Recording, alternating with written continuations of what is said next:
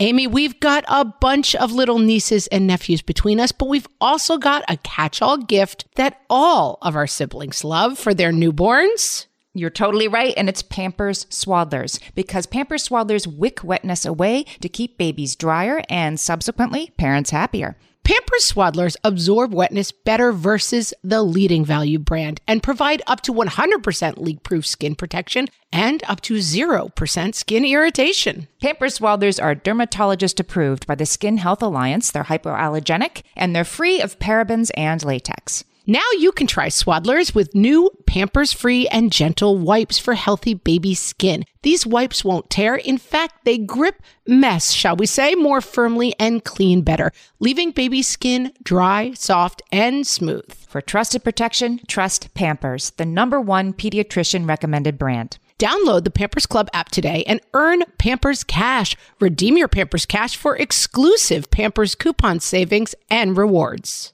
Only redeemable via Pampers Club. Pampers Cash has no cash value. Welcome to Ask Amy from What Fresh Hell, laughing in the face of motherhood, solving your parenting dilemmas one question at a time.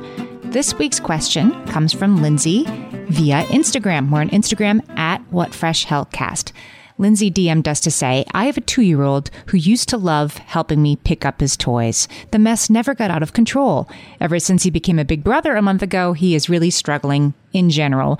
Lately, he won't help me pick up his toys, and after I clean them up, he will run over and dump them out and pull all the books off the bookshelves. I have started leaving the mess until the end of the day, so I'm not spending all day cleaning, but yesterday, he tripped over all the toys and busted his lip open. Any advice on the toy mess and the transition from 1 to 2 kids? That would be great. Lindsay, you're battling 2 things here. First, the little prince has been supplanted, and you are right to have compassion about the struggle. It gets better. It gets better fast. It's only been a month as your toddler forgets that there was a time when he was the only one. And also as the baby gets more interesting and interacting with the baby becomes more interesting for him, the intensity and frustration of this moment will subside. And you're right to give him some more, give him a free pass, more cuddles, more all of that stuff. But the second thing I want to talk about was the cooperation. You are going to want to listen to our next full-length episode, which is coming out in just 2 days, about getting kids to cooperate. That whole episode will be useful. But something we talk about in the episode is that kids who are younger than 3 don't really understand things like sharing, things like taking turns. They don't understand the greater good. They don't understand cleaning up because we should.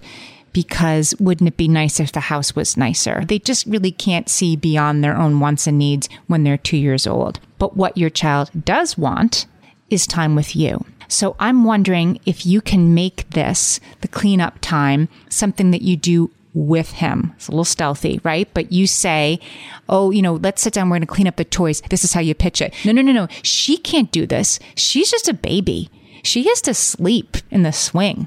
It's just our time. No, you can't come. You can talk to the baby. The baby's not listening to you. You can't do this. This is just Charlie's time with mommy, and we're going to organize all of these cars. Let's look at the cars. Let's put all the big ones together. Can you show me all the big ones? Have them line them up, have them organize them with you, have him decide where they should go on the shelves. And even if it doesn't make that much sense, as long as it's off the floor, let him be like, they all go here. All the big trucks go there. Sometimes your kids will really surprise you. They're sort of organizational principles. He might want all the blue cars together instead of all the big cars together. Go with it a little bit and make it your shared time. Also, I totally applaud you for cleaning once and not all the time. That is the most important thing to do when you have a baby and toddler at home, is sort of let go of the ongoing clean all day thing, because you just can't. But the most basic solution, if your kid is just dumping everything out, is to give him less stuff to dump out. I encourage you to kind of think like a preschool teacher. Think about when you go into a preschool classroom or in the morning or a daycare. They don't have everything in the whole place out. They only have certain things out. Today it's Magna tiles, and over there is finger paints. Tomorrow it's Play-Doh at the big table, and over there it's beads that you can string. It's different all the time. This sounds like more work for you, but it doesn't have to be. Get some big Tupperware tubs, hide it. Hide most of it. Stick it in your garage, under the steps, wherever you can do it. And then once a week, after he goes to sleep, go through it, put some stuff away, and take other things out. When he wakes up, it will be like Christmas morning. And I'm telling you, kids do become much more absorbed with toys and books after they haven't seen them for a couple of weeks and when there's less to play with. So I'm not saying throw it out. I'm saying rotate, have the selection, but take most of those books out. Make this not a choice your kid can make. And then when he's feeling frustrated about his little brother or he's feeling bored, he has sort of fewer things to play with and to make a mess with. It does get better, Lindsay. Hang in there. Send us your parenting questions and we might answer yours next. Email us questions@whatfreshhellpodcast.com or reach out on Facebook, Instagram, Twitter. You guys know how to find us. Thanks for listening.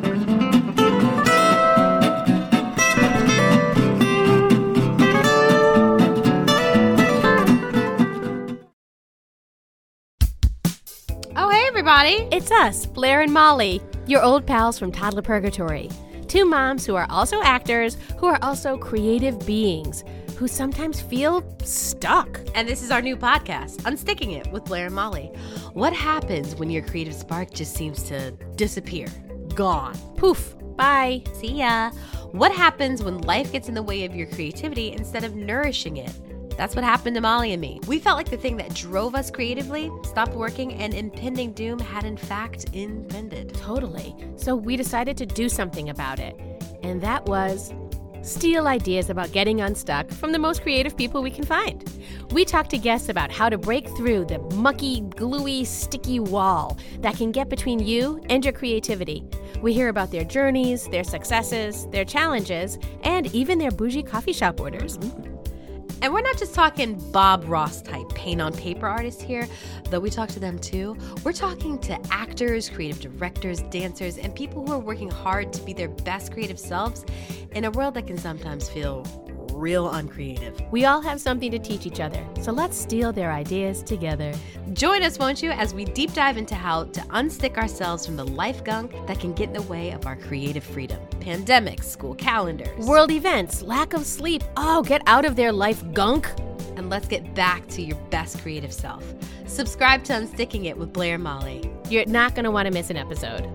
Unsticking It with Blair and Molly, because sometimes life sucks.